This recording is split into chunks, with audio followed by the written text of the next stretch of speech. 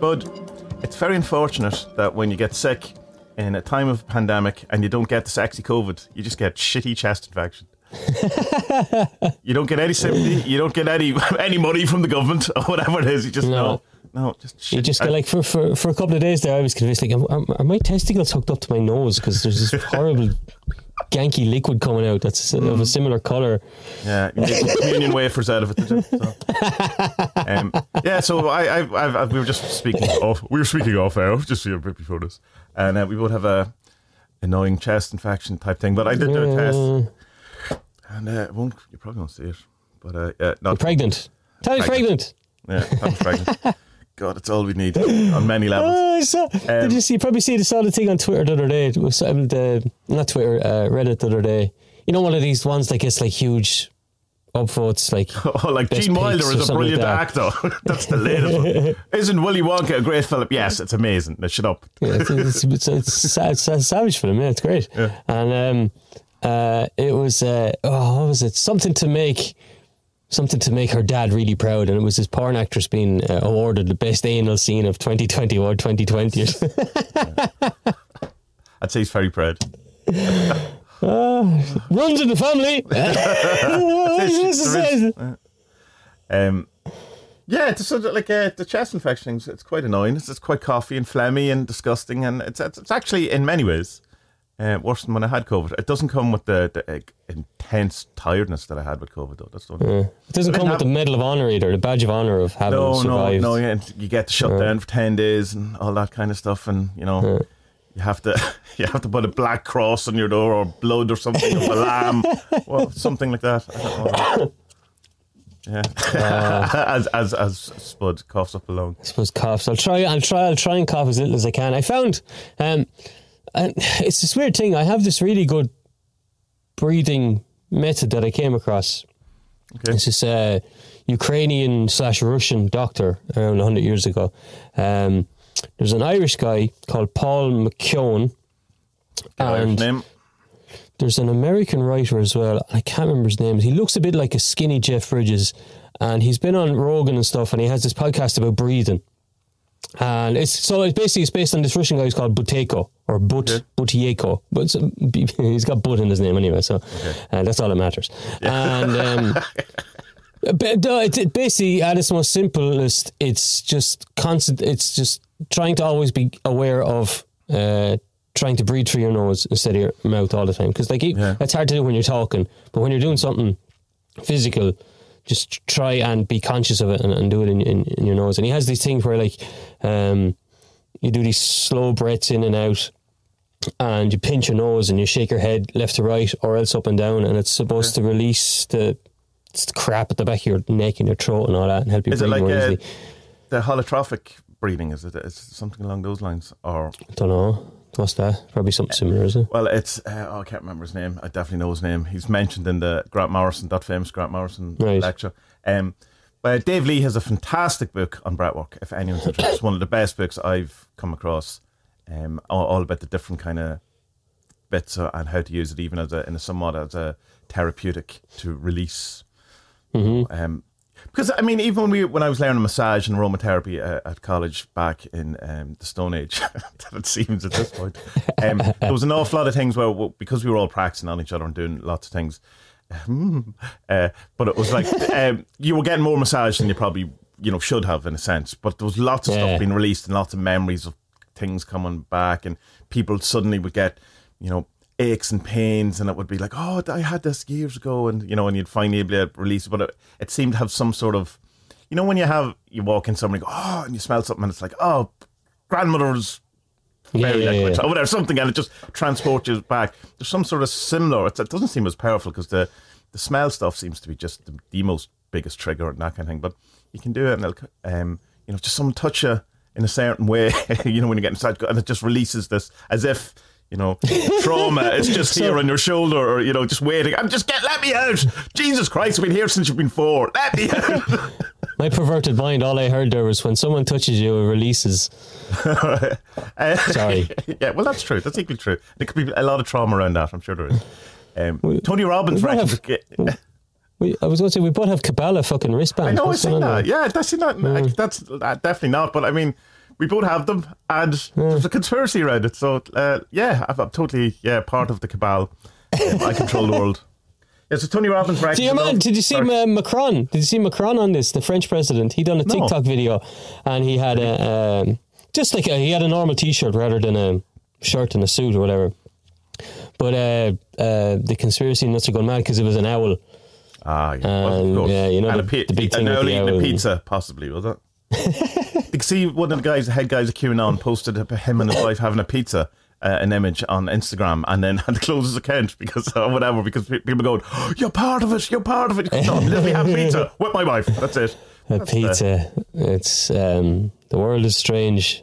I wonder, is it getting strange? It can't be getting stranger because the world must all we're led to believe there's always balance. But like, why does it seem like it's getting weirder?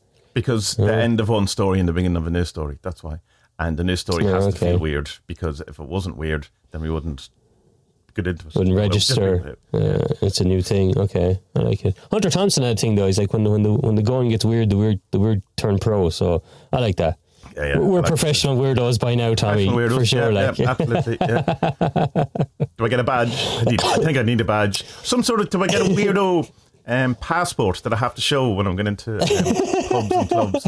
A wizard passport. Yeah. I was in Bray on Saturday. I was at Sea Life. And it's lovely. Bray is absolutely. Have you been to Bray? Bray's nice. Yeah. Lovely kind of seafront, but there's a whole other town element to it that you don't even have to go near. Yeah, no. Yeah. Don't get off the seafront. You're grand. Yeah. Other towns are available. So it's but there was no. We didn't go through the whole thing. There was no one asked for anything. I didn't even think about it until I was talking to someone last night when they were saying, "Oh, I had to go into a local place and show my passport." Just didn't even think. Oh, about really? it. Yeah. Oh, the places we went in were outside. Just pick your lung off the floor, will you? Was outside dining, but to get it, I had to go inside to collect it to bring it outside, and there was no one asking for anything. But I just assumed that. Not that I assumed. Afterwards, I was kind of going, probably should have been. Is that not the whole point of them? It's a weird one here because like we were out the weekend. It's the first time in the pub since like last October, and no one. You saw the odd person walking in with a mask on, and then they looked around and realised no one else is wearing one, so everyone took it off. But yesterday we went to a mountain. We took the gondola up, the young lads, and we all had to wear the masks while queuing and stuff. But like, I suppose it's the same as the shop. You're supposed to wear them in the shop. It's a weird one as well, because when I was down in the country, no one's wearing masks at all. But up here, people seem to be taking it a bit more seriously. I don't know. Yeah, no, we're all definitely very masked here. Like, you see even majority of people walking with masks in the street. Well, it should be, because it's mad over here, because like Ireland has like 1,500 per day or something like that, close to that. Poland has like 100, 110. Does it? It's like, what? Yeah, exactly. Someone's selling porkies there, like, you know. But it's so strange. Like, I mean, it's like I can understand how easily you get into conspiratorial thinking, because like literally the things everyone gave out about at the beginning of the COVID is that all deaths were considered COVID. They've changed now because it suits them. So it's you die with COVID and all that. And you can go, right, yeah, okay. It's that kind of thing that I was saying on Twitter badly, in that the polarization of you're only allowed to either think everything is correct or none of it's correct. And, there's no kind of middle ground where you're allowed to have it. You see, well, I mean, the Rebel Wisdom is a great example of that. You see that latest video got taken down by YouTube. They actually really balanced both sides of the argument video. Yeah. I presume it wasn't watched, though. That's an algorithm just taking it down. Well, I mean, yeah, and also because the ivermectin, whatever way that's pronounced, was in the title. Yeah. That's just has to be. And the drama, like Rebel Wisdom is definitely my favourite popcorn YouTube channel, from the Prime Roll Stove back to, like, currently at the minute it seems like, you see Eric Weinstein had to tell Brett Weinstein and David Fuller, is that his name? To just, like, lads, chill out. Chill out. Yeah, just stop. But your man Fuller, the man Fuller's interesting. He's very, what's the word? Like, he takes journalism very, very seriously, which I have to like, because it's what I studied, like. But at times you're just like, chill out, man. It's not that important. Like, okay, look, they took down one of your videos. You have hundreds of. Like, why don't you just go back to doing more videos about consciousness? Cause but cool. it's a trend, and it's kind of the whole thing is around. I do understand, and I know what you're saying, but I understand too. I understand. It's the other kind of thing that is about rebellism. Someone said this recently, and I thought that's a really good point. Is that there's just this kind of not necessarily labeled that or put at rebellism, but in general that this kind of thinking that your guests are your friends. And that kind of leads to, well, in a sense, a falling out that is more than professional. And and it's that, I thought you were my friend or something, but you're just a journalist. To go, well, really, come on. But it's kind of that, you can see there's a bit of buddy going on. Oh, of course, there definitely is in that channel. Definitely. Yeah, there's a weird thing though in that, like, excuse me, kind of everyone knows this happens, but they forget quite a lot. And it's that, like, I'll give an example. Like, when I was working with the couple of I didn't work for them properly. I was freelancing for them, and I had done some work experience after leaving college and stuff like that. So I wasn't a full paid staff member, but I was doing freelance stuff. For who? One of the Irish papers, right? All right. So the good one or the bad one? I know, sure. If I count them up, 4, and 1 isn't gone now. So let's say 4. 3 of them are still around, right? Okay. But you weren't told what to write. Okay, you weren't. You were given a title, more or less, or given a. No, that's even wrong, because you come up with the title yourself, and then a sub editor would change it. But you were given the idea. Sorry, that's bad. You were given the idea, and you're saying, "Go off and write that, will you?"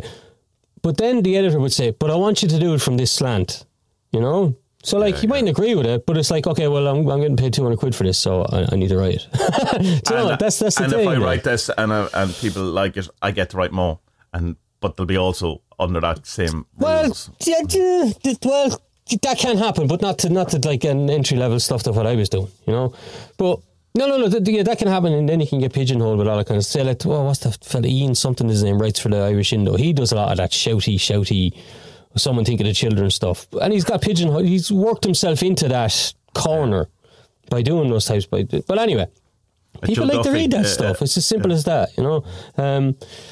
But there's that thing where sometimes, and I think your man, Rebel Wisdom, is like, he should know better than this. Like, he should know that not just because a journalist writes something doesn't mean they agree with it. And often it's a really good thought experiment to do a thing where, like, you don't agree with someone or you don't agree with something. So, like, like in college we do debates about, I don't know, for example, abortion, pros and cons, and you find yourself on the con side, and you're like, I think everyone should have it. Well, not everyone, you know what I mean?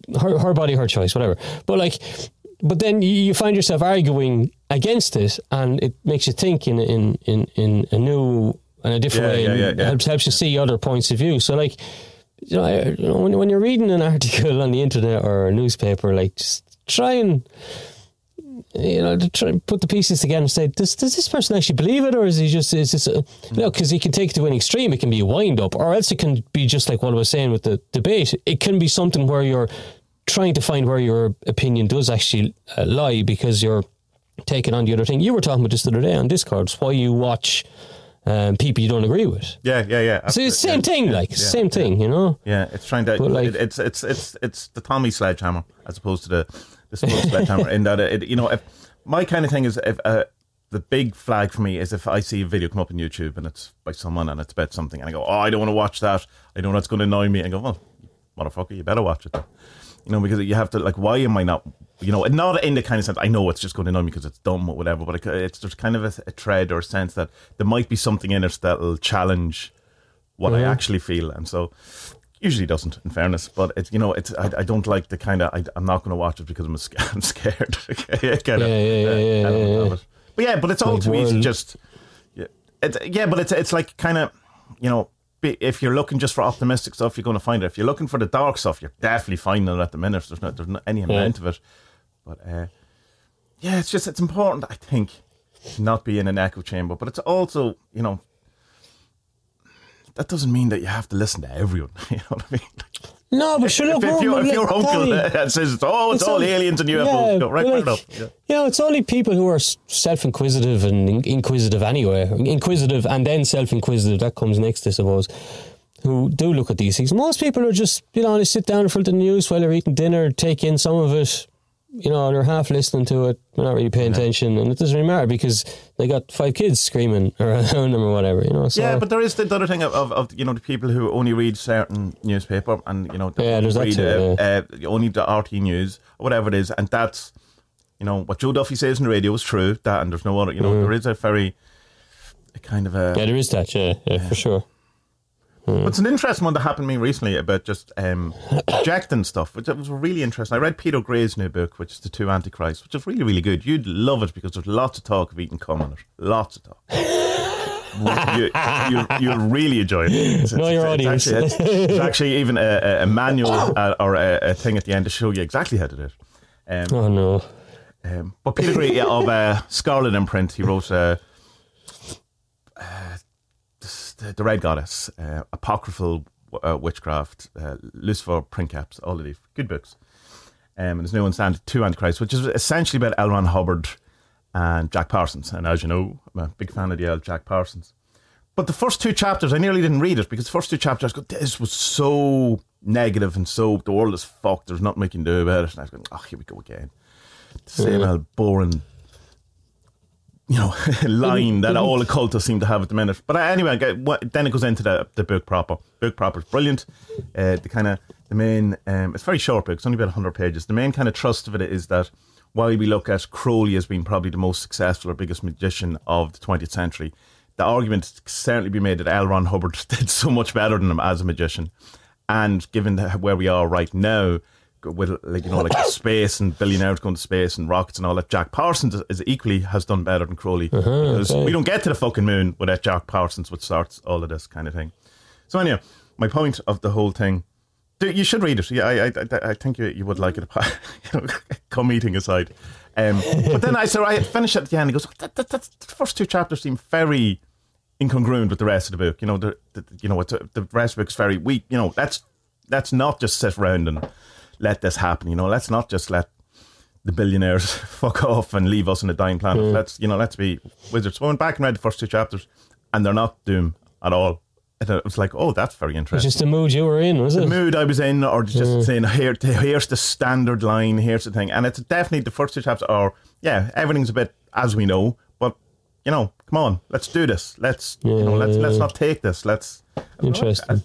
That is really interesting. That might be called an insight there, Tommy. All right. They get smaller. They get smaller the more of them you get, you see, and you just go, okay. But just go to show you do create. There you go. Absolutely create your reality in the sense of there's written words that you think you can't.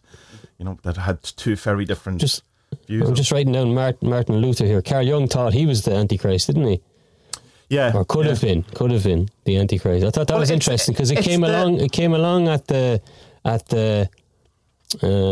midpoint of that Aeon, Christ Aeon, and he was the one who turned it all upside down. So I think it's a good theory. I always used to get it. My uncle used to abuse me. Not a bit. Jesus, that sounds awful. My uncle used to always slag me. There's the title of the. He always used to slag me off because the school I went to, I don't even remember the name of the order now. They were run by the priests who, he's like, all that order, all they ever gave the world was Martin Luther, and look what he did, So there's still that chip. Still hold on to that. What's that? 450 years ago or something. It's a weird one. It's mad. Go ahead. Sorry. Go on. The Antichrist thing is interesting in that it's very similar to the Jordan Peterson thing of. You can look at the Nazis or whatever, and don't doubt for a minute that if you were there, you'd do exactly the same thing. And even I was listening to a load of Charles Eisenstein. He's amazing. I'm really, really enjoying him at the minute. And he's kind of, one of his things is that if you look at something as someone is doing something and you're judging it, you go, I would never do that or whatever. That's only because you're not seeing it from their point of view. And he equally would say, given the life, the circumstances, the choices, all the thing is, if you were that person, you're making the same choice. You're hijacking that plane. Because that's what that life leads you to. For sure. But Jack Parsons, it's very hard. It's very hard. It's not the same. It's very hard to put yourself in the shoes of. For sure, yeah. those bad people during that second war and say that you could. That's a tough thought because it's like experiment, because Tommy wouldn't do that, but Saddam Hussein's son would do that because he's Saddam Hussein's son, and there's no other kind of. But that's not to say. I mean, like maybe Saddam Hussein's other son that we don't know about is cool, and he didn't get. He said it's like. I don't know. I mean, there's something. Was it Adam Curtis? Wasn't it that documentary series we watched a while ago? There was something really cool about what the German people did in the 60s and 70s of just kind of the people who were born after the war rising up against their parents and saying, "Here, what the fuck did you do?" Like, and holding them to account and putting people in jail and taking people out of public office and like. That's a cool thing to do. Like, I mean, the Americans had their kind of hippie revolution of the 60s against the man and Vietnam and the Korean War and all that, which is great, obviously, but one that isn't kind of more well known around the world is that, the German young people in their 20s and 30s turned around to their parents and grandparents and were like, fuck yous. What the fuck was that all about? We have to live with this guilt now because of what yous did. Yeah, it's such a... But I definitely agree with the Jordan Peterson point of that, to say that you would not do that in that circumstance. Oh, look, I agree too. Yeah. Who was your man at the Nuremberg trials? Which one of the leaders, the big fat guy? He said, like, it's easy. They asked him a question, how did you make all these people follow you? And he's like, it's easy. You just blame the other, and anyone who doesn't want to fight with you just could tell them they're not patriotic. And like... Yeah, that's it. That's the formula. Yeah, how often has that been trotted out recently? What I mean? Like it's the standard. It's shocking stuff. Let me change something now because I want to talk to you about a couple of things on that'll come up on Discord, right? Yeah. This thing about keeping magic quiet. Yeah, that's very interesting. Yeah. Well, I mean, it's one of the pillars of that. Keep silent is one of the things. Don't, it's kind of, and I always went, yeah, whatever. But it's one of the things I find about keeping silent is because it's like, say I was saying to you, you're, Spud from 10 years ago, and don't believe a word of any of it. And I would go, I'm manifesting a car, Spud. And you go, do you actually believe that? And you go, no, maybe I don't. It's a great impression there, Tom. So it's like, and then you go, and now you start doubting yourself and all that kind of stuff. That's one. That was kind of my main kind of thing is what I thought about. But there is also that sense, particularly, you would know this as well, being a creative man, that if you tell people your idea before you've done it or you've got a substantial amount of it, it's as if it's now it's out in the world, it's already, it's gone. Yeah. Man, how many things and books and ideas for films have I had with you where I've spoken them and nothing's happened? And I'll tell you, the fun bit is then you find that some other guy has made your film. And like, how often does that happen? Like it's that idea that notion that ideas have people don't have ideas, and it's just waiting around. I choose you, and you go, I'm a bit busy. Bye. I'm over here. I'm coming out somehow. See, but, come here, though. I think it's a little bit deeper than that. I think. Yeah. Well, look, I even have a problem calling this stuff magic. I prefer what fucking Vervaeke calls it, psychotechnology. It just sounds a bit more badass. It's I like it. Graphic novels versus comics. The fucking comics, get on with it. Come on. Well, yeah. Okay, I give you that. But that's just a chip on my shoulder I have about the world. No, and I understand. I absolutely understand. Yeah. I understand. But it's magic. Yeah. Just go with it. Yeah, I suppose it is. Yeah. I give you that one. It is. But I'm not going to call it that. So. No, but look, I mean, it's. I have this thing, and look, maybe you can tell me kind of where it comes from. But I've always not always, but when I started reading more about the Stoics and all, and their kind of attitude to speaking about yourself and about like boasting or about putting yourself in the middle of conversations and stuff like that. Like I've always identified with what they said about it, because what they say is, don't talk about yourself unless you're asked about yourself. Yeah. Basically that's at its base. And the other thing is that, like, and then don't lie is the other bit of that. Don't lie. Yeah. In the sense of, if asked about yourself, don't. I don't really. Yeah. If you've done something, say it. Tell the truth. Yeah. But be wary as well that, like, while each of us love telling our own stories. Most people aren't that interested. Be aware of that, So, but like, I don't know, maybe does that come from like a Catholic guilt thing of like, just, shut up, be quiet, don't cause any...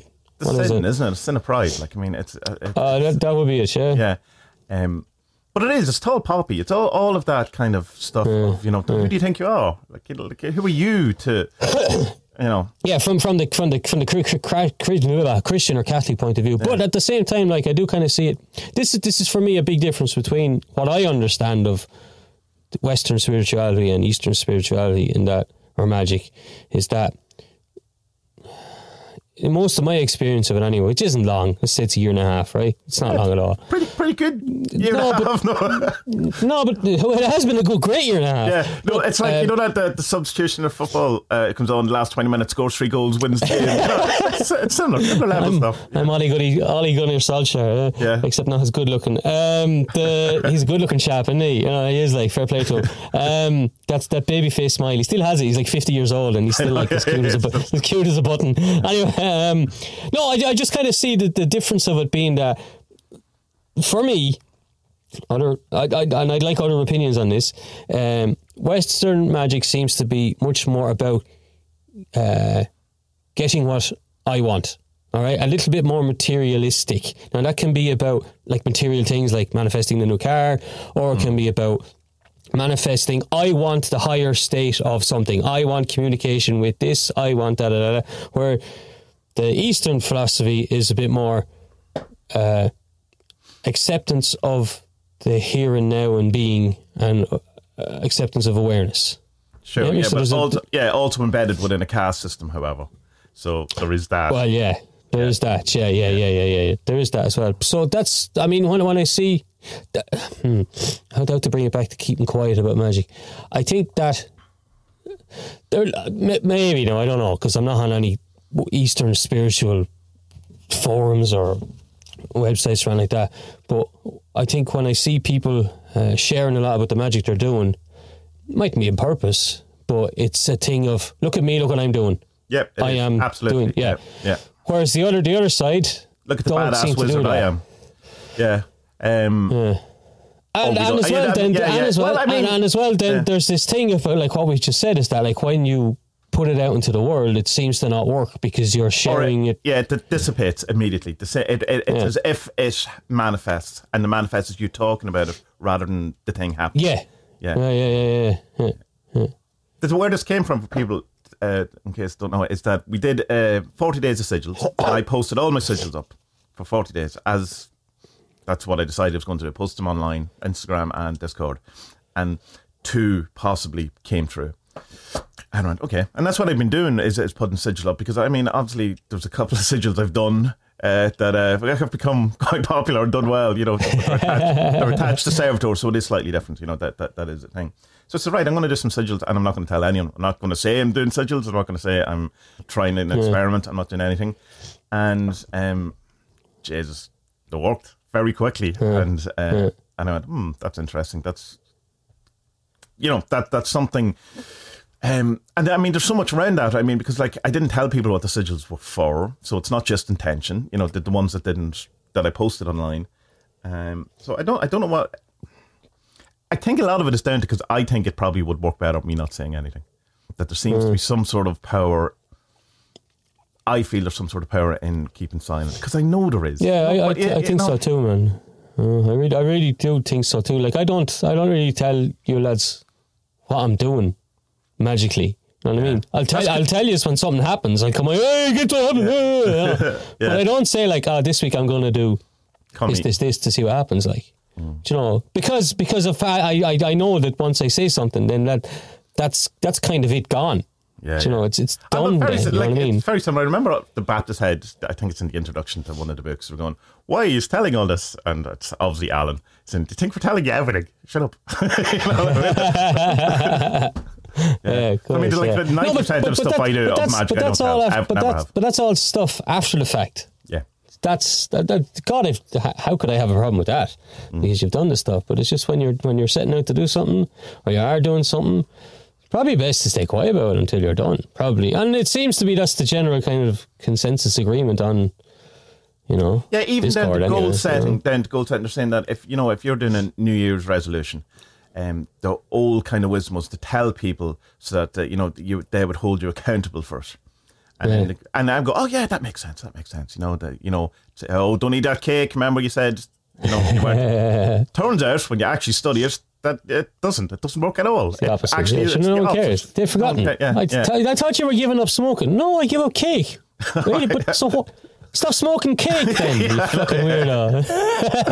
Yeah. Well, like it's one of those things. It seems self-evident, but it isn't. Was it to will, to dare, to be silent, to eat cum? I think that they're the 4 pillars of magic. It made me laugh so much I coughed up a lung. Come here. I want to come back to surrendering, okay? And I know you said yesterday that you're sick of talking about it on the Discord. No, I didn't say I'm sick of talking. I'm saying I'm sure other people are sick of talking about it. Be talking about it, but to the point that even I'm sick of talking about it. Look, I listened back last week.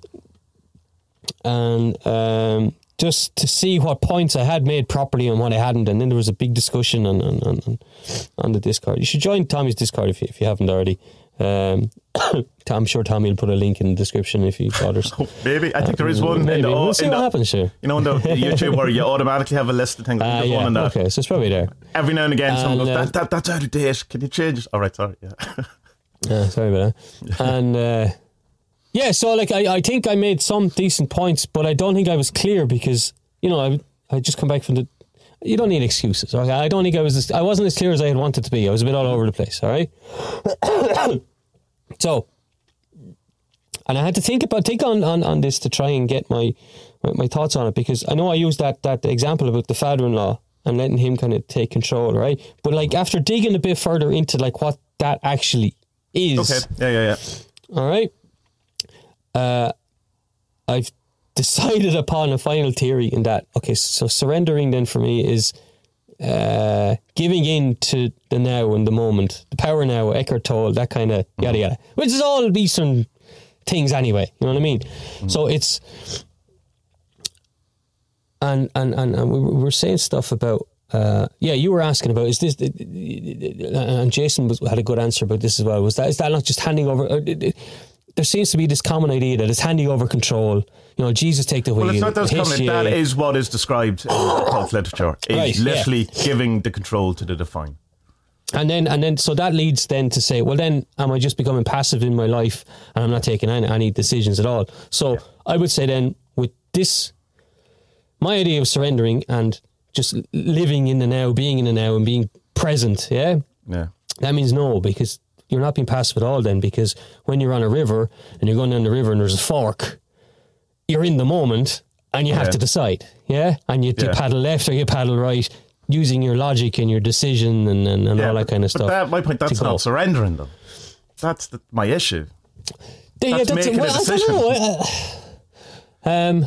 You see, it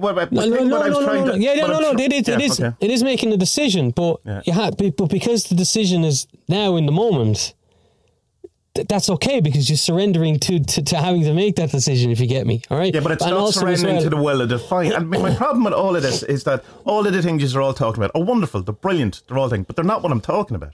That's my issue. I'm talking about what is it when you surrender to the will of the divine, give over the thing. How does that look practically?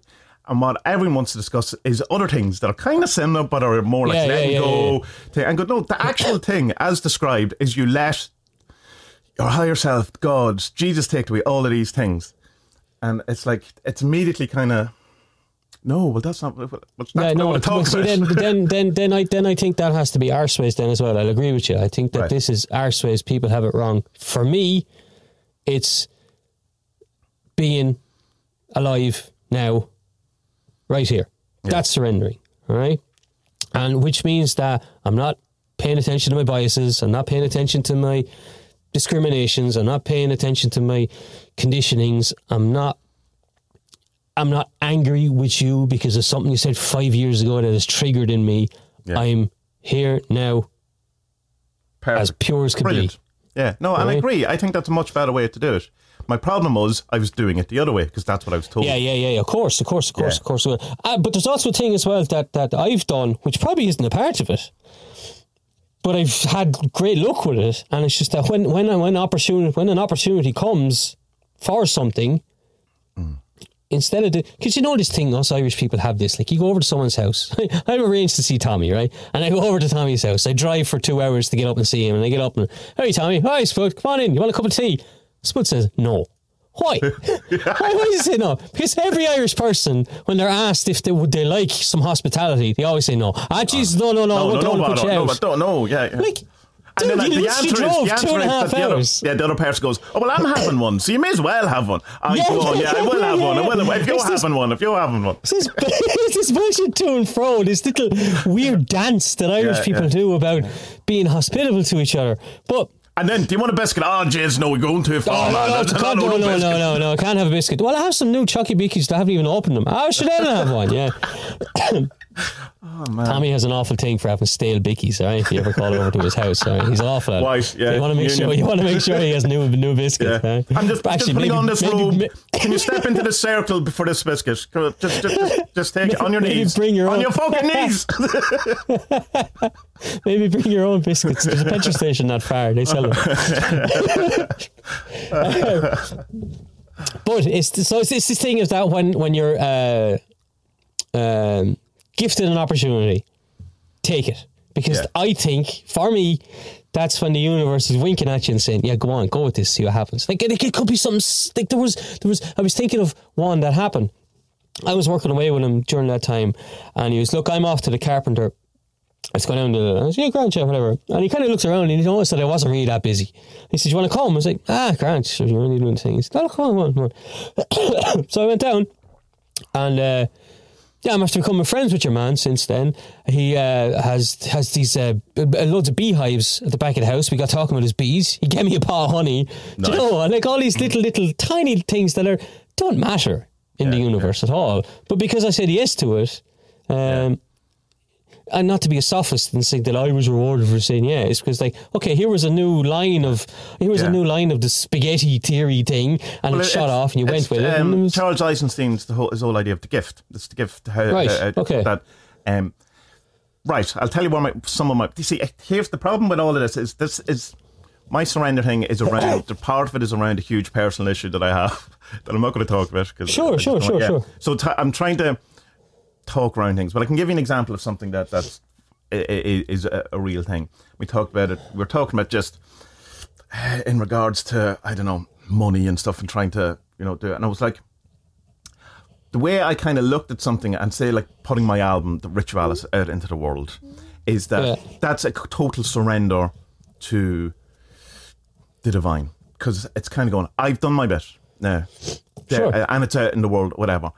And if it's deemed to be good by God, then something will happen.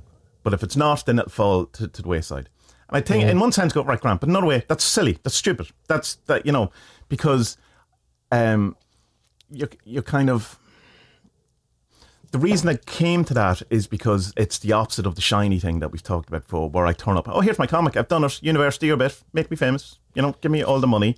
And, that doesn't happen, obviously, and you get crushed. So you didn't have this kind of an allowance. But I think it's bad in the sense because you kind of, you probably, there's so many stories of like people, had they just done that, would not have ended up. It's like even down to like, I don't know, Take On Me by A-ha, right? The first time they released it, no one cared. Didn't give a shit. And they could have went, oh, well, God doesn't want me to have this. Let's go off and become carpenters. They released it 3 times. And on the 3rd time, there's a great video. And, then they become the biggest band in a week of that thing. And I think there's like, so they're surrendering to the divine in the proper sense, not in all the things we've been talking about. The actual giving your control, your agency, your power over to the world. I would suggest isn't always a great idea. And I was doing that, or I'm still in the process of doing that, or trying to get out of it and stuff like that. It's like going, if what I'm doing is right with regards with Adventures in Woo Woo and the podcast and 47s and all that, then the financial side of things will be given to me. And to a certain extent, that's true. But it also say this month it was a bit strange. And then I go, oh, is God unhappy with me? Have I done something wrong? Or is it just market forces? It's, end of lockdowns, pandemics, and I mean, yesterday or the last week, the things changed slightly around all that kind of stuff. It's just, I understand when talking to people about surrender, what I've discovered is that people start obviously seeing how ridiculous or bad or fruitless actual surrendering to the divine was, and then sort of augment it or change it to some form of letting go, being in the now, and wonderful things, brilliant things, and they're much more helpful and much more thing. But it's just, my point was, that's not what it's actually telling you to do. So, am I making sense in that? I don't know. I mean, okay, well, I mean, I think that's what it's telling me to do. And it's surrender, because all you have is, me and you are big fans of Spira now. Mm-hmm. Yeah, Rupert Spira, however. I assume it's Spira. I think it is Spira. It's Spira, yeah. Spira. Can't be his real name. Maybe he was like a spy in the IRA or something. Spira. Yeah, spy in the Ra. Maybe. But then he'd never get that famous if he was a spy in the Ra, unless he knew something. I think he was saying that his mum was like big into it, so she used to do stuff, so he's been embedded in the IRA. The IRA. His mother was in the IRA. Into non-duality. Can you imagine? Full member of the Republic. He's a ceramics guy, isn't he? Potter, isn't he? That's what he was, anyway. He's an artist. Look, I've really identified with his stuff as well, because he says things in a very clear way, which is, but okay, and he's about the direct method, whereas I think me and you aren't. We're about the progressive, getting up the steps and becoming good people that way, right? Yeah. Whereas his thing is about like a bit like that Benito Massaro guy. Yeah, exactly. It's there. It's available for everyone. If you just train yourself to be in the now, then you can get there, and the chips will fall where they may. Then it's up to you if you want to be a good person or not. Whereas Spira it actually goes, when you get there, totally, you'll become more loving and you'll give more love. Yeah. And yeah. But anyway, let's just get aside from that for a second. I think that him and me would, or where I would agree with him, I should say, is that this. Yes, where Spira agrees with me. Yeah, Jesus Christ, you fucking egoist, huh? He rang me up and he said, Spud, I agree with you. Spud, you saying I was in the Ra? Your mom was in the Ra. Fucking Egypt. What are you on about? Getting done for libel because we said some English spiritualist was in the IRA. I think this whole surrendering to the now, to the higher self, to the HCA, to God, to whoever it is, they are just consciousness. They are the awareness of now, and that's really all we have. So in surrendering to that, you're giving up yourself, your ego, your biases, your whatever. You're giving that up, even temporarily. That's the surrender to just this ongoing evolution of the Big Bang and consciousness and all that is. Well, it's letting go of the clinging, isn't it? In the Four Noble Truths, it's that, or it's the Stuart Wilde of the way things are, or the way things are. That's it. Sure. Like it's also the complete and utter acceptance of the dukkha, of suffering. Life is unsatisfactoriness. It sounds better, I think. That's just what life is. Take it in my example of releasing the album to the world and saying that, if it's to be. If something is to happen, okay. You know what? Because I've written some down here while you were talking. Cool. I don't think that's for me. I think that's rather looking for some kind of a positive judgment, or looking for some kind of an acceptance, or looking for. See, here I am. It's a searching for. Whereas the surrendering, I might argue, was you making the music and giving into the moment and making each music. What happens after the music, that's got nothing to do with you. That's exactly how I feel. That's exactly how I feel about it. Yeah. But I feel that's probably not a good thing. In my aha method of describing it, in that. So wait, so you want to have more control over what happens after it's out, or what do you mean? Well, let me see. It's like. Is it the right thing to do to just hand over all of this stuff or is it probably better to? You see, it depends on your goal, because the goal, I don't want to be famous and I don't want to sell a million things. You know, well, yeah, that's the thing. It's like, look, I mean, I don't really know. Like, yeah, look, if you want, man, there's nothing stopping you. You can, for want of a better word, you can whore yourself out on marketing things and go on a ton of podcasts and do a ton of interviews. And if you don't want to do that, then why would you force yourself to do it? You know, and if you're happy with the music, what would happen then if I released it and then I started getting offers to do all that? The surrendering thing would be okay. Then for me, the way that I do it, then I would take up those offers, even though it's something you don't want.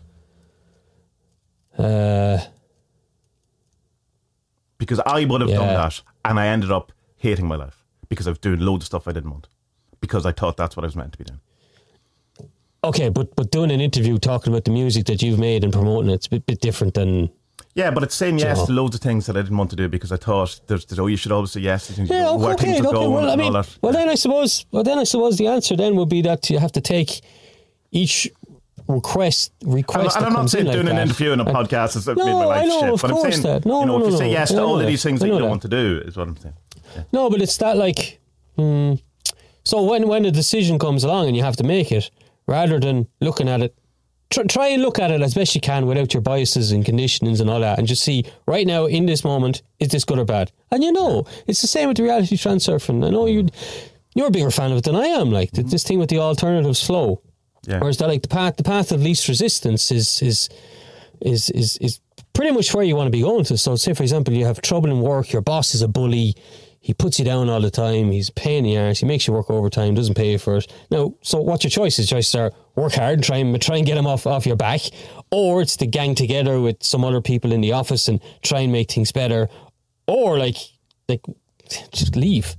Yeah, but here's my problem. What I'm explaining is I know it's wrong, but this is where I went, in that I would say, well, I'm meant to be in a shitty situation because that's something for me to learn, or that's something, or it's like, and someone goes, will you do this thing? And I go, I really don't want to do it, but maybe, is this getting me out of my conditioning? Is this the way, that... Sure. And I would have done it, and then I'm sitting in another place going, well, this is worse. And that, so... in surrendering that kind of my decision making and stuff over to something else, it didn't work for me. Or, and people say, you don't know how it'll end up. It's like, I'm talking about 20 years of this shite. Yeah, but, in some form or whatever. But do you see then the difference of what I'm saying? I do, but I still... what you were doing, like. Yeah, no, absolutely. But what I was doing was surrendering. That's what I'm saying. But so what I need to do is just not do that anymore. And not try to find out what other people think surrender is, because it's because I know what surrender fucking is. Confused. Yeah. So I mean, like, what you're doing, what you're suggesting, what you're doing is much better. It's much better. But my point was, that's not surrendering. And sure. That's literally it. Right. And I was doing the actual surrendering, and it wasn't working out for me. So what I wanted to do was talk about someone who had done that, and it worked out for them, because maybe there's just some small thing that I was doing wrong or something like that. And what I ended up was talking about definitions of surrender, and none of which were surrender. Yeah. No, I get you. No, it was an interesting couple of days there on the thing, because you could see that everyone has an idea of it, but it doesn't seem anyone... no one's nailed it. No. Because even like I'd say, I agree with that, but, or I agree with that, but, or yeah, that's right, and or else someone else would write. Until this example where it doesn't work. Yeah. Or else someone else would write something and just like, where's the tumbleweed gif? Because what the hell?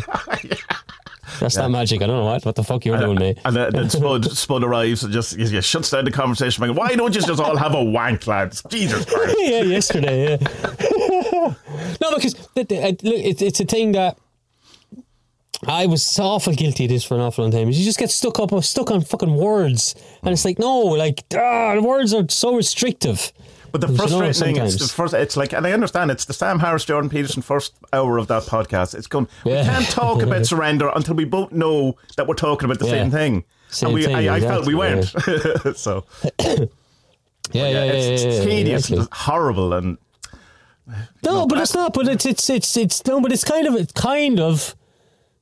It was the modern way of doing dialectic thing, isn't it? Is that you're right? This is the idea. How do we get there? You know, Yeah. I know. I refuse to believe that doing it via text on a forum is the best way of doing it. It's 100% the worst way of doing it. But it's what that's we the have modern at the world. minute. You know what I mean? Yeah, exactly. That's Well, we the way don't. We people actually have voice chosen. channels in Discord. Of course we have. Because we're all. I assume. Oh God, I don't want to talk to anyone. Yeah, I'm in work. I can't talk to these weirdos. Imagine. Someone, yes. So. Surrendering and eating to come is how what? Excuse me, Paddy Murphy. What are you doing? I had loads of other things I wanted to talk to you about, but we'll keep it for next week. All right. All right. All right. We'll do this film. Yeah, I had a page full of stuff as well, but I think we covered most of it. It's funny, like anytime. Some weeks I just don't prepare for podcasts. It's probably very another week. Like, do you know what it is? It's from listening to Duncan's podcast. You're like, going, he is so fucking prepared. Like I have to up my game. Like I know, yeah, really have to up my game. Like, like the last everyone, please go and listen to Occult Experiments in the Home, because it is by far the best woo magic podcast you'll ever come across. It's just other than this world. Tommy and Spud talk about, of course, that goes with it. It's the second best. It's better than us. Way better. Way better. Yeah, you actually put time and effort in it rather than just last for an hour and a half. So just one other thing before we get into this, because that'll bring us into it, is the Lon Milo the Cat Holy Guardian Angel lecture that we both watched last night. It was really, really good. Yeah. I really enjoyed it. Really good, yeah. Kind of lost me a little bit the last 10 or 15 minutes. But it was more personal stuff at that point. He's just talking about yeah, exactly. Which is fair enough. You're not going to. It's not going to resonate with you as well as. He even says that. He's like, I'm going to do this, and I might. Okay, fine. The Kabbalah stuff and placing the HGA, and then the hexagram and the heart chakra stuff, and you're going, I mean. I'm sure I've read that before, but it feels like that's new information or something. No, like I didn't. The thing with the pentagram and the hexagram thing, I was like, ha. That's work that you're looking into. You know? It's very interesting. Yeah, it was good. Anyone to do it's on his website. He's doing a load of them. They're all pre-recorded, and you get them. You know, you send him a PayPal me whatever, and he sends you it a couple of hours later whenever he wakes up. But Lon Milo's great, and you say like he's one of these people that like you can kind of easily discount because you just go, it's just, it's good old Lon, he's just the the singer songwriter, happy, and then you read some of his book, go, Jesus Christ, this man knows what he's talking about. You know what I mean? It's like he's really good. But for sure, it's definitely worth checking out. It's really good because. There's loads of stuff there that I didn't know at all. I just go, okay, that's for sure. Yeah, good stuff. If anyone's into trying to get their KNC, it's definitely worth it. The interesting one, of course, he mentions Yogananda, which is the documentary we're going to talk about. Which is that was funny, wasn't it? Yeah, that was interesting. Well, he talks about his lineage. He actually goes back to Babaji, which isn't mentioned in this documentary. As far as I see, it only goes back to the two previous gurus. Yuktasvar and the other guy. So, excuse me while I die. And this is from, as well. Yeah. Sorry. If we were Duncan Barford, we'd edit that out, but we're not. So it's in. It's the experience. This is the TaSTA experience. Yeah. Real, man, real. Yeah. It's a 2014 documentary about a guy called Yogananda, who was pretty much the first kind of Indian mystic who came over to America and had any kind of big impact. He's not the very first is Swami Vivekananda, but as mentioned, while he obviously had a big influence, he was only actually in America for 2 weeks, which is interesting. I have a very kind of personal attachment to Yogananda in that I came across the book Autobiography of a Yogi when I was quite young. It's kind of that thing I've talked about before, the Alan Watts book that I read, Way of Zen, and I kind of had a small E enlightenment or small A awakening, whatever, the 3-layer thing. It was very shortly after that the book arrived in my life, Autobiography of a Yogi. And I just remember spending an awful lot of time kind of in my room as my parents were separating and life was falling apart, and I was meant to be studying for my Leaving Cert, and I just didn't care about anything. But that's the best year to divorce, by the way. Yeah, it is. I mean, it's not as if I need stability or anything. Anyway. But anyway. So I have a kind of, and I was reading it, it's kind of, before that I was reading kind of Hare Krishna stuff as well, which is similar, but not. In Hare Krishna's very kind of Catholic Hinduism, in a sense. It's very strict. Where this is more expansive, and he's talking about the goddess, and there's an awful lot of love. There's a love that comes off Yogananda that, you know, you see other kind of yogis or something like that, and there's a humour possibly, or there's a laugh, and there's that really guy that we both liked from that yoga documentary where he's just laughing and he's very playful, whatever. Oh, the bum, what was his name? Baba Bum, Baba the Brazilian guy.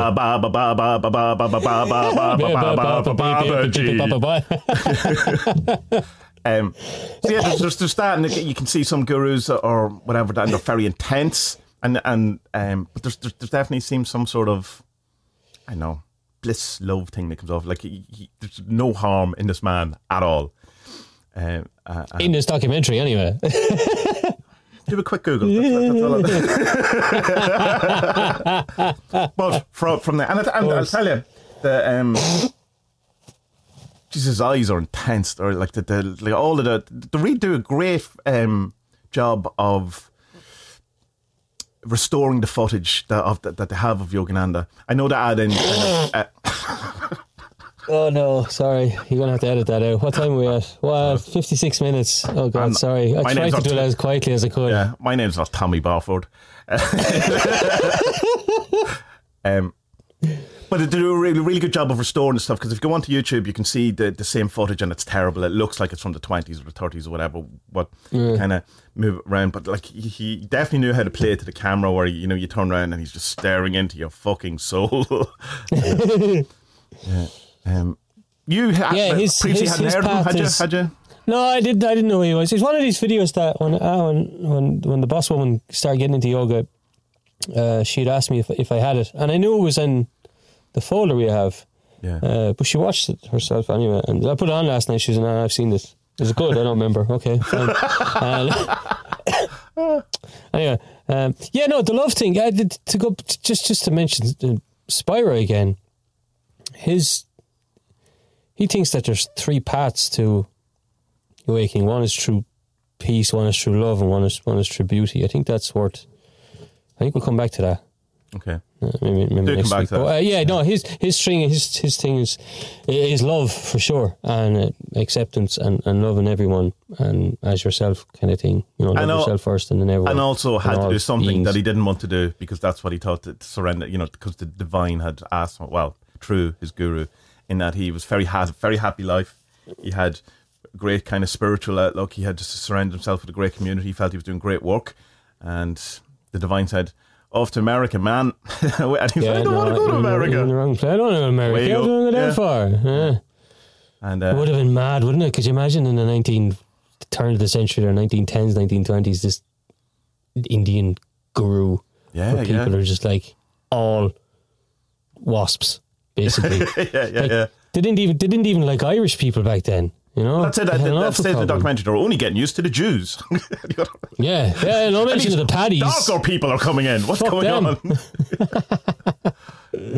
Yeah, strange. It would have been really strange times, but I mean, according to this thing, his message took off. But he did a very clever thing in that he immediately took Jesus on board.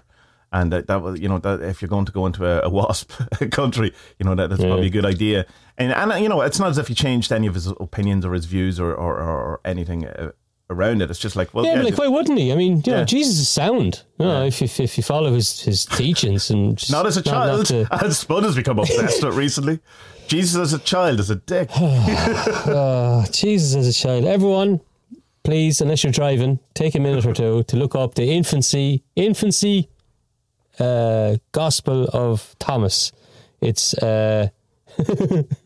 it's a book about Jesus being a child and just a murderer. Serial killer, A serial killer. He killed so many children. And tell the story about the best one, about killing them, bringing them back. That's the. So as kids do, they're off playing on rocks. These young lads. And next thing, fucking Jacob falls 1,000,000 feet to his death, and his rotten carcass is on the thing, and all the kids are we better get out of here. No, Jacob, we get back to the village, and they tell all the parents. However, Jesus is like, nah, man, these rocks are shit cool. I'm not going anywhere. I'm still playing. These rocks are awesome. Don't have much toys in the desert, so we just play rocks. So he's just hanging out with the rocks. Rocks are cool, you know. Ask any 5-year-old, 6-year-old. They love rocks, throwing them, especially. And so then all the village elders come up and they're like, Jesus, not again. I mean, that's actually where the phrase comes from. And he said, Jesus Christ. They're like, hey, what happened to Jacob down there? He fell. Did you kill him? Because we know you have a history of killing children. He said, no, I didn't do it. I'll prove it. So he looks down at Kuba and does the Superman eyes and lifts up Kuba, or Jacob. That's Kuba in Polish, and that's what I'm saying. And he raises him up and he's flying there in the air and he's like, "Did I kill you?" And Jacob's like, "No." Grant, see, I told you. And then he just drops him back down with a bang. He's dead again. Brought him back to life and then killed him again. And there's loads of these other ones as well. Like what I found mad, and I put it up on the Discord, was there's a very, very old Irish Christian book which has poems about young Jesus in old Irish, like. So fella I had found had translated them into English, and they're good fun to read. But it's like, isn't it mad to think that this Gnostic infancy gospel found someone and made its way to Ireland, and then your man in Ireland made poems about the story? I think that's absolutely fascinating. Yeah. But there's so many fascinating things about this infancy Gnostic gospel, and that if you buy any of these Gnostic Bibles and Nag Hammadi and stuff like that books, it's not in it. No. It's this other thing that's been around for like longer, but it's just ignored for obvious reasons. Absolutely obvious reasons. It's just nuts. Go look it up. The infancy Gnostic Gospel of Thomas. It's great fun, and you're just like, yeah. I know why it didn't make it into the final cut of the Bible. How could you have the Saviour of the world going around killing children? When they do the Zack Snyder director's cut of Passion of Christ at the end.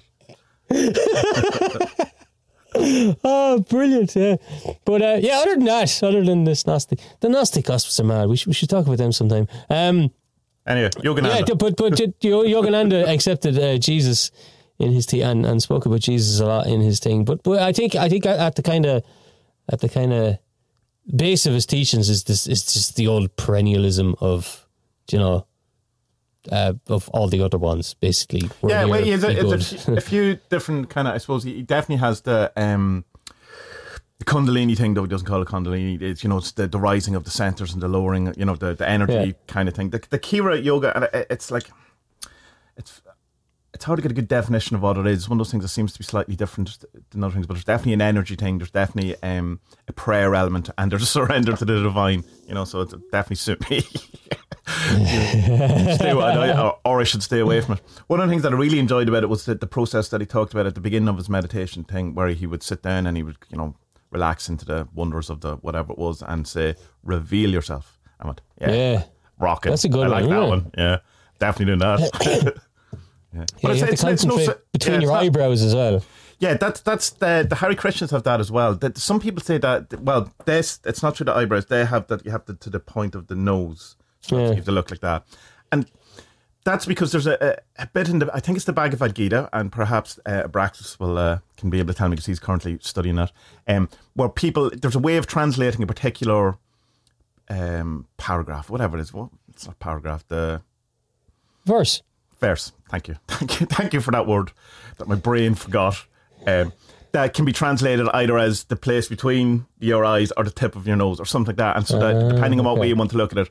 But I don't know, I would go insane if I had to sit there looking at like it hurts my eyes, So Yogananda would say the centre of the soul is here.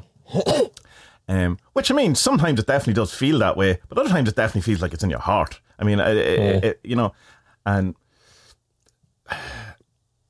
I think it wasn't it the Greeks who felt the centre of the mind was in the heart. Definitely was, they also didn't know that the sky was blue, which is very strange. That's mad, yeah. The sea wasn't blue, it was purple and stuff. It's weird. green. It's very weird. Yeah. Matrix. He had another. None of it's real. There's a really good line. He said that we are. What did he say? We are light and shadow of the Lord, and the aims get to the beam. I was like, yes, I like this guy. So, I thought that was really nice. Yeah, just nothing bad you can say about this fella. He seems really lovely. Well, apart from sex scandals, obviously, that if you Google, you'll find. But I don't like. It's like one kind of place where they're saying, but it's like he probably had sexual encounters with people. Okay, is that a scandal? How dare he? How dare a man have sex? Yeah, and I think it's probably like he definitely embodies. Like there's a femininity to him and masculinity to him. There's like a hermaphrodite type. That's not the right word because that's the physical thing of it. Whatever the thing. So I mean, maybe he was gay and that upset people. I don't know. I kind of didn't really look into it because I don't. Whatever. Doesn't matter. Well, it's not children. Who cares? You know what I mean? Like, really, like, if it is, then, that's a different story. But it's just the gentleness, the kind of, the whole story with his best friend is terribly sad, though. Like, that's money that just ruined an entire relationship, where they'd been friends for 20 years and then he wanted to, just get married and fall in love and all that. And it's like, so he had to leave the priesthood or the monkhood or whatever, and obviously there was a bit of a falling out. But then he goes, well, I want half my money from all the work we just did over the last 20 years. And you go, well, fair enough. What do you do with that? But then it's kind of, he had to start again from scratch, and which he did, and had the set it all back up again. But with learning your lessons and moving along. The very first kind of teachings he did was mail order things. I actually have them if people want them. No way, yeah. And that was a big thing. Like, it was kind of, it's presented in the documentary as his idea, but it's not. That comes from the New Thought.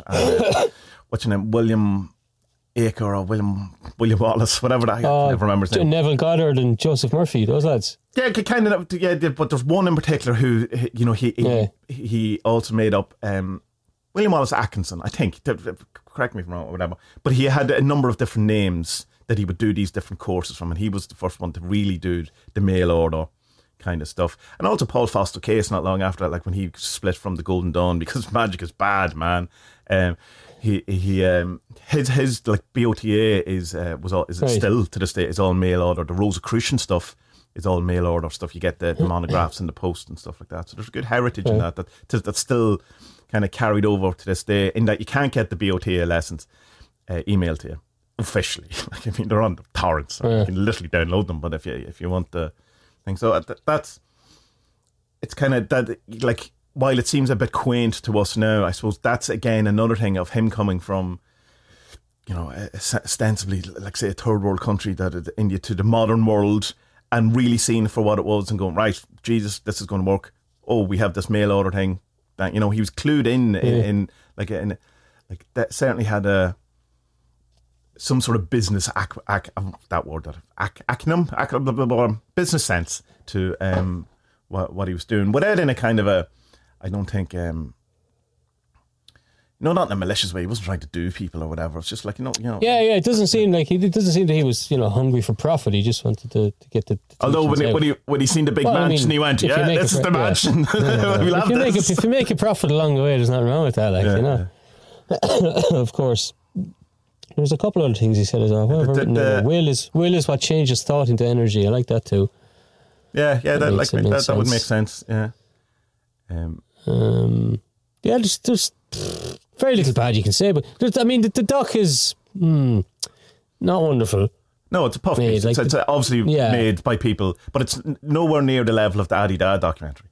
Like, I mean, that was just propaganda. That wasn't. This isn't. There's another documentary that came out last year. It's only about 40 minutes, but I can't source it on Yogananda. Not made by his. And a lot of the interviews, like the George Harrison interview, is taken from the Realization Fellowship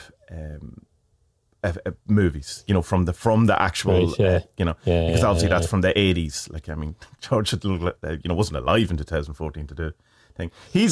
I love George Harrison. Like, I mean, but it's like he's so. like you're saying, oh, I just keep this book around the house, man, and if people come in and they need re-grooving, I just give it to them. Oh, yeah, you what do. a great line, isn't it? It's brilliant. Yeah. But come here, didn't you know more about this? Did the Beatles, would the Beatles have found him through, because they went off and did their retreat with the Maharishi, didn't they? Maharishi, yeah. Is that the first thing, or did they know about him from like this type of other stuff? Well, no, the reason I suppose that it was in the air, like when it was coming about and it was thing, but definitely the kind of the first kind of excursion is it's actually I think that the ghost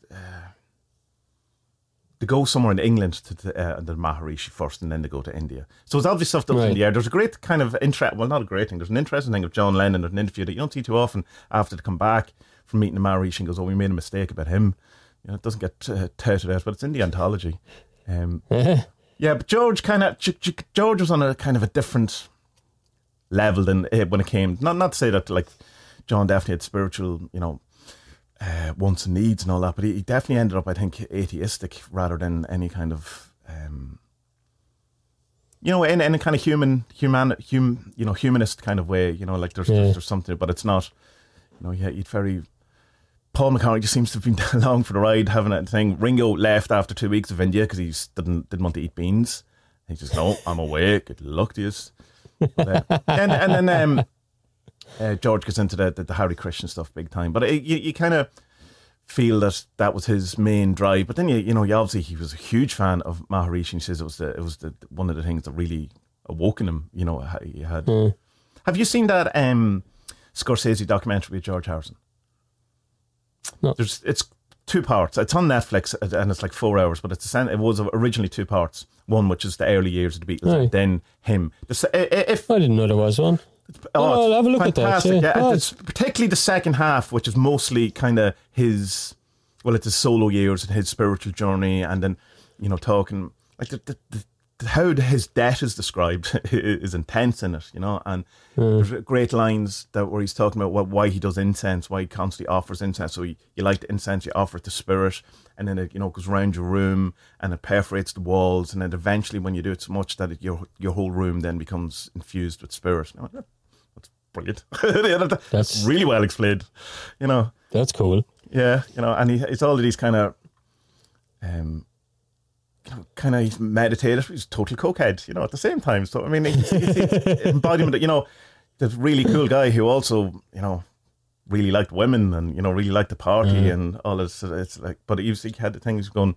Yeah, one life, man, I'm out of here. I'm not coming back to this. I mean, you're George Harrison of the Beatles, and you're going, I'm not coming back here. Yeah, that's a bit mad, isn't it? You'd be like, I want more of this. Well, then again, maybe not. I don't know. To answer your question, I don't know the exact timelines, but I just assume all of these things were kind of permeating the culture, and they were just on the kind of forefront of that. But I doubt you probably would have had definitely like that Eastern into Western stuff was happening, but I think that definitely propelled it or brought it forward probably a bit quicker than it would have been. Possibly. I mean, like, it depends on what, like, some people say the Beatles made no impact on culture. I mean, that seems ludicrous to me. Oh, I mean, who said that? Who said fucking Mick Jagger says that? Mick Jagger, like, sure he doesn't. Like, I mean, no, of course not. Jesus, no. Yeah, I mean, they made it, but because it's also, I'm biased because they made such a huge impact on me. Both spiritually and musically. So it's sometimes when you talk to someone and you go about the Beatles, you just assume that everyone knows every Beatles song, or and you go, oh no, I don't know. I only I know maybe. Yeah, it's a bit mad when it happens. And you go, what? I thought, and like our mutual friend Abin can't stand the Beatles, so like, but he's wrong. I know he's wrong. Yeah. No, I loved them growing up. I don't like them as much anymore. I think I'd be more of a Stones fans now. If I had to pick between one or the other, I think I'd go with the Stones now, just because they're a bit more rocky and more dancey, whereas the Beatles do weird stuff like Maxwell's Hammer and Hey Bungalow Bill, what did you kill? Like, what the fuck's it all about? Like, just stop. Drugs. Stop. Drugs, the next man. song. Drugs. Yeah, drugs. I suppose. Yeah. Maybe that's why, because I'm not doing any drugs anymore. Yeah, but then you have I am the Eggman. Like, I am here, you are here, we are here, and we are all together, which is essentially non-duality. There you go. Of course. Yeah. No, look, I mean, Yeah, it's weird when you do meet people and like, yeah, they don't like, because they've done everything, so and they've done it really, really well. So how could you not like them? And often they were the first to kind of do it as well. I mean, maybe they're the first. They're a bit like Apple. They just kind of steal the ideas and make them better. Well, as you say, their actual company was called Apple, so they were the first to even use Apple. There you go. There you go. Yeah. There's a. You can call that a sync if you want. You watch any of the Rick Rubin, Paul McCartney stuff? No, not yet. No. I'll get a chance, so I will. It's good. It's a bit. I don't know. It's a bit awkward, but it's good.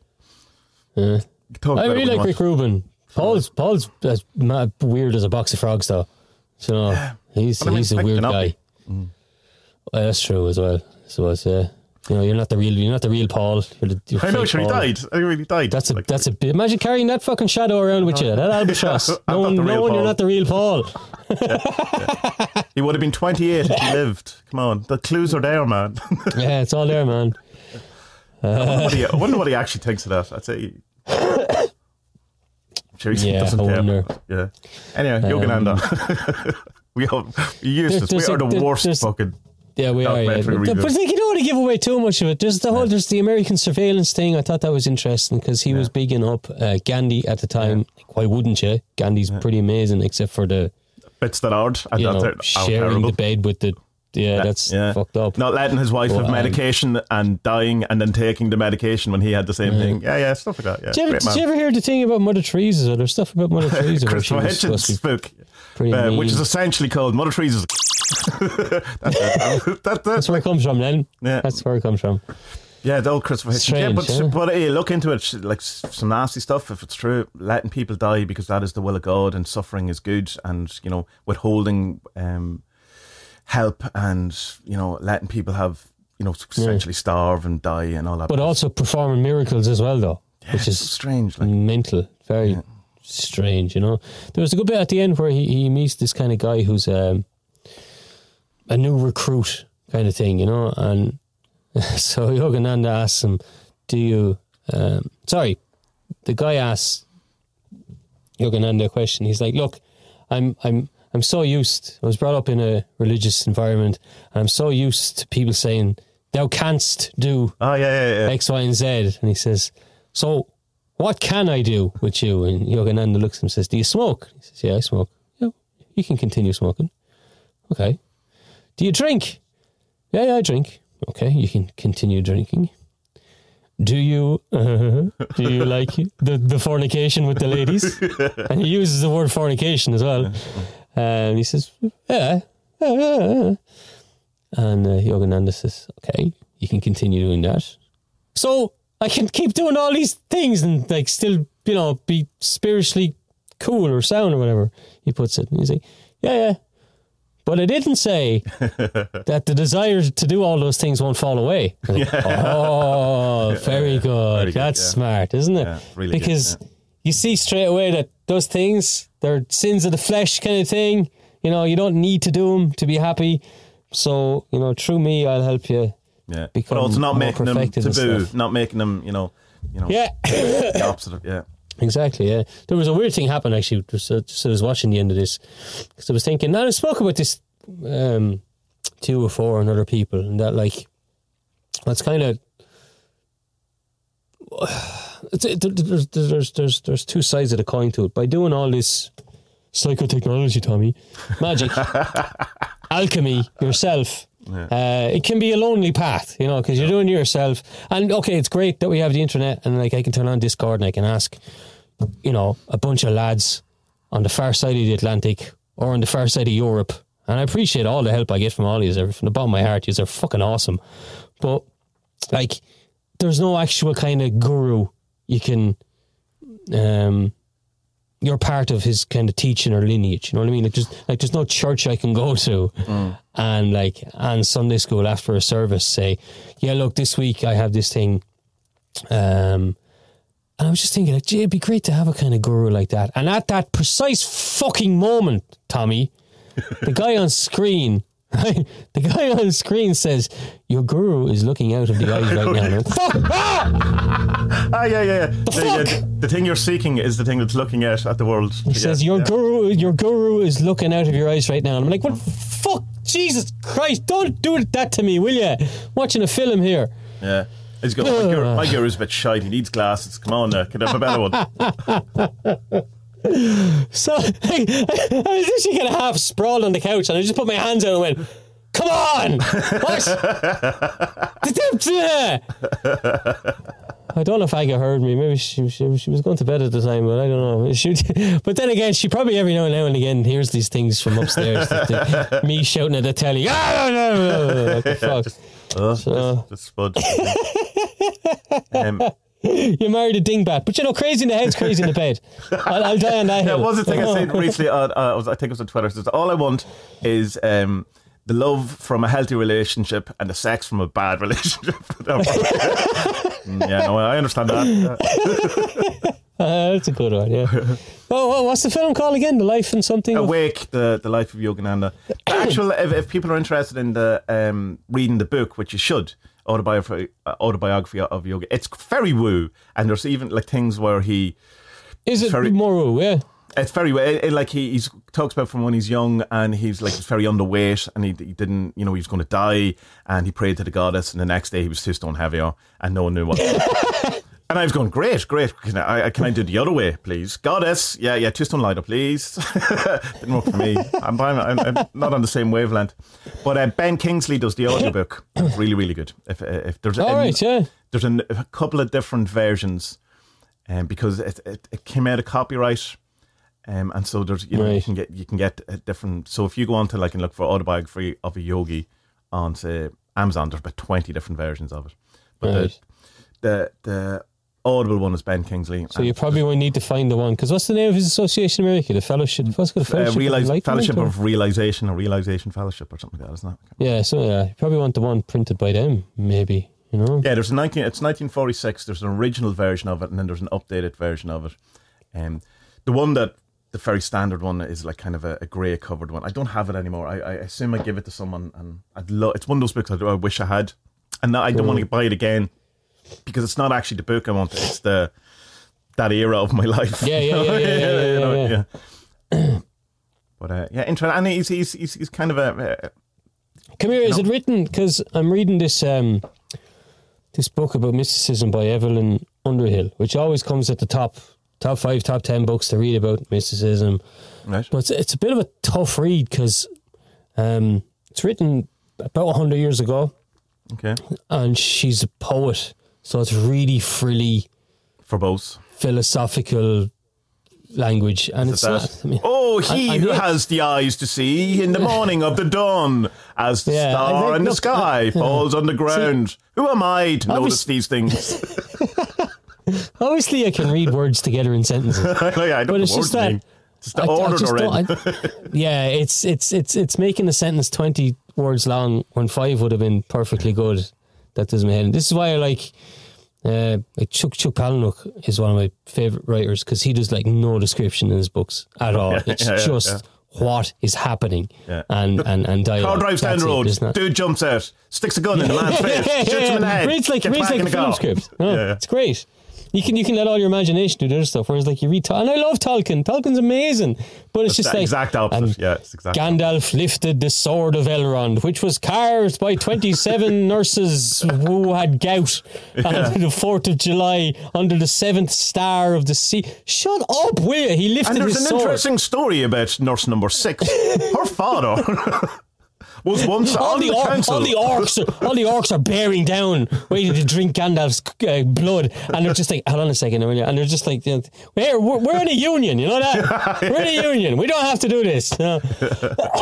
Nonsense. And now we will teach you the language of the 7th nurse's father. So my question was, is it written like that? Is it written in 1880s English? It's written first person. I went down the street. My mother was a nice person. My father was. It's very, very easy to read, and we're it's probably if you really want to know the story of Yogananda, you should read someone else writing a biography or autobiography.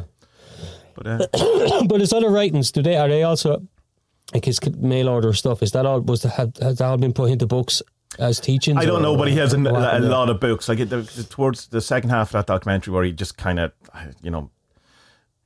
goes on a completely different level than everyone else, and he becomes very inward on himself, and he's, to say, if you need me, just whisper in my ear and I'll come out, or whatever it was, some mantra in his ear. But other than that, I'm somewhere else. But he wrote 10, 15 odd books in that period. Okay. Like that. There are lots of them are inscribed. But scribed. I can't. Yeah, it's not scribed. Shut up. You're scribed. It's scribed. Interesting, lads. Yeah, it's a decent documentary. It could have been made a little bit better. Like those talking heads are fucking weird. Yeah. But in fairness, the restoration stuff, the old footage, even it's a bit odd. But that's very good. It's done really well. And the way I loved in the recreations of it, they get an actor for his guru's Yukteswarji, who just doesn't remotely look like the dude at all. No effort put into it whatsoever. And the guy to get to Yogananda doesn't really, he has the same hair. That's literally it. But the restoration stuff is really, really, really done well. And there's stuff in it that like is kind of. This is probably why I'd like to read the book, because it's a bit like the stuff he would say on stage and all like that. It's like, yeah, okay, man, because like he had this dream that he wanted to have this guru. He had this dream that he would meet the guru.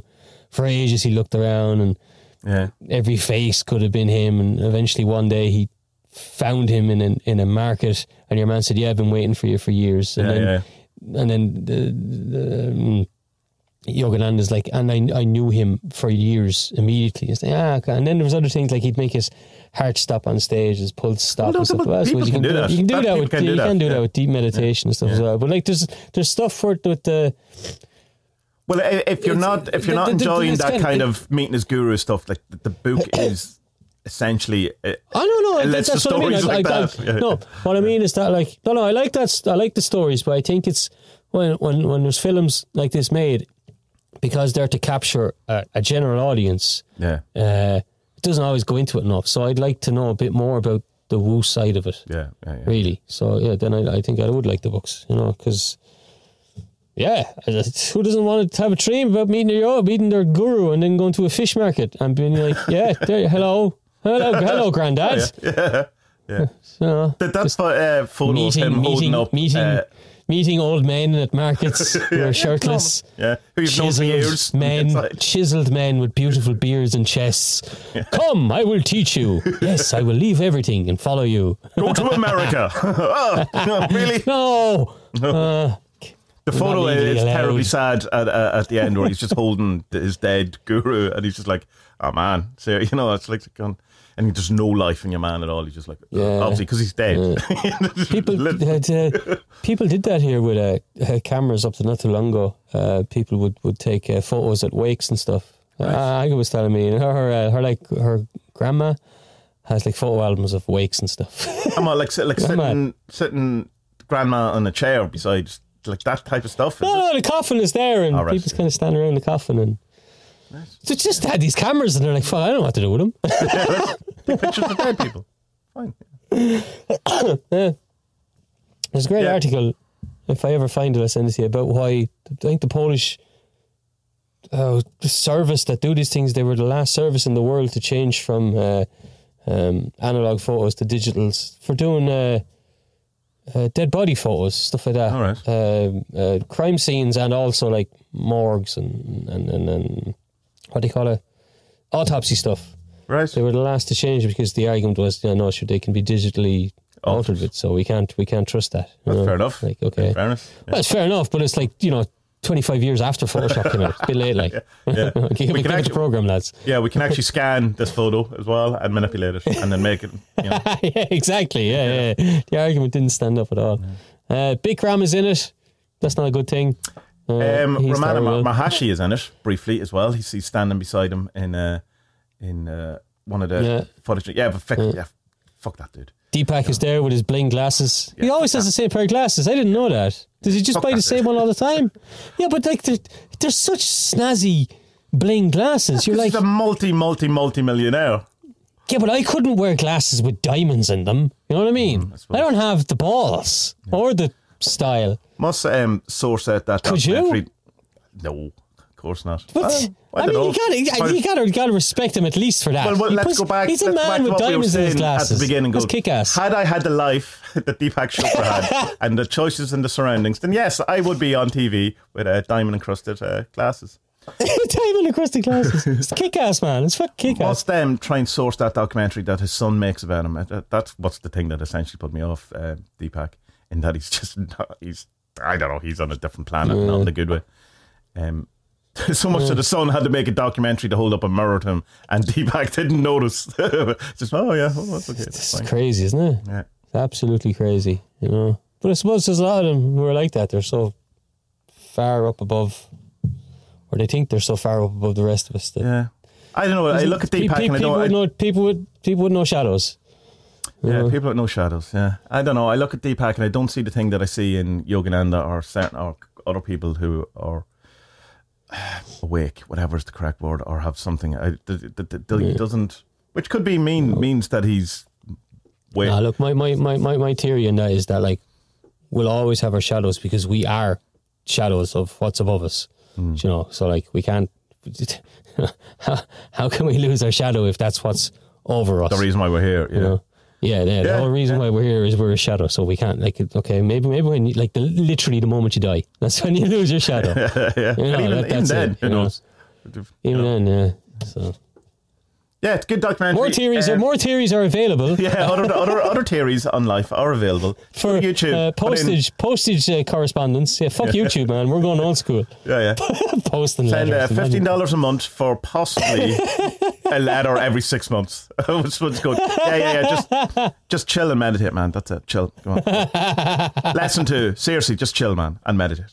Yeah. Be sound. So just ask yourself. Be sound. Just ask yourself the question when you have a choice, like, okay, what's the soundest way of doing this? Simple. Be sound. Sound. What's sound? That's sound. Okay. Sound. There's a good questioning in the Peter Gray to Antichrist, which is it's because he's making a point of that reincarnation is such a huge part of the occult up until very recently, where we've just disowned it completely. But it was like Crowley says, you can't do anything until you know where you've come from. And so there's the 3 questions of who am I? Where have I come from? Where am I going? And that he says that really. Joe. I used to be Elvis Levy a long time ago. So it's that's the thing. Just well, I remember that because it's easy to go. Who am I? Well, I'm Tommy Kelly. Where am I from? Well, Dundalk. Where am I going? Wherever the divine allows. But it's kind of the problem is that Crowley is really good, and so his technique of going to reincarnation is start thinking about 10 years ago, start thinking about 20 years ago, start thinking about when you were a kid, start thinking about it, the earliest memories, and just keep going. And you go, yeah, I can't do that, Alistair. I don't have that brain. But so but it's something. It's active imagination, though. It is, yeah. That's all that is. But there's plenty of techniques and stuff. But it's just the reason I'm bringing it up is because obviously Yogananda. Why do I keep saying Uganda? It sounds like a country that had some sort of civil war at one point. Oh, do you hear what's happening in Uganda? Oh, but because obviously there's a reincarnation element to all of that too, you know, and it's just something that I suppose. Well, maybe it's just me, but it can't be because I hear other people talking about it that it kind of have disowned the reincarnation thing, being that it was so prevalent in all of the, particularly in that like the kind of circles we like to dabble in. Yeah, I like the idea of it, but I haven't done too much investigating into it because, I'm alright. You can't know who you are unless you know where you've come from. Yeah, no, what I told you before about the ancestor thing that I was working on, and it seems to what kind of fits me the best is it's more the ancestor stuff of the things that you're studying, the lineage things. Fits more than as in Millie, the racist. as in like that's where my questions seem to be coming from, rather than there's some shadow from family trauma. You know what I mean? I don't know of any, and I don't think that my shadows necessarily come from that. They seem to come from learning. Philosophy, magic, yada. Definitely the opposite of that. Which is interesting, you know. My shadows are definitely familial, ancestral rather than lineage. Look, I mean, I could be barking up completely the wrong tree, you know. No, I mean, I don't know. Even if you are, it's exactly right for where you are. So that's what you have to do. It's that thing. So Because I was wrecking my head about this. Jan Seltzer turned up to me and go, well, what do you think? Will you hold on? I'm trying to deal with the family stuff here. Come back to me in 3 years. Jesus Christ. Well, I was doing my head in for turning ages. up going, what is magic? Will you leave me alone to deal with me dad here? Yeah. I was doing my head in for ages going like I was looking for trouble. Looking for something bad that had happened or some trauma or some horrible events or... You know, if you couldn't find it, then unfortunately, Spud, you're the trauma. You're the. If you're looking for the dickhead in the room, you can't find him. Yeah, been there, done that. Yeah, okay, hands up. Yeah, it's all right. Need to get me caught then. On that note, then. Bye. Bye.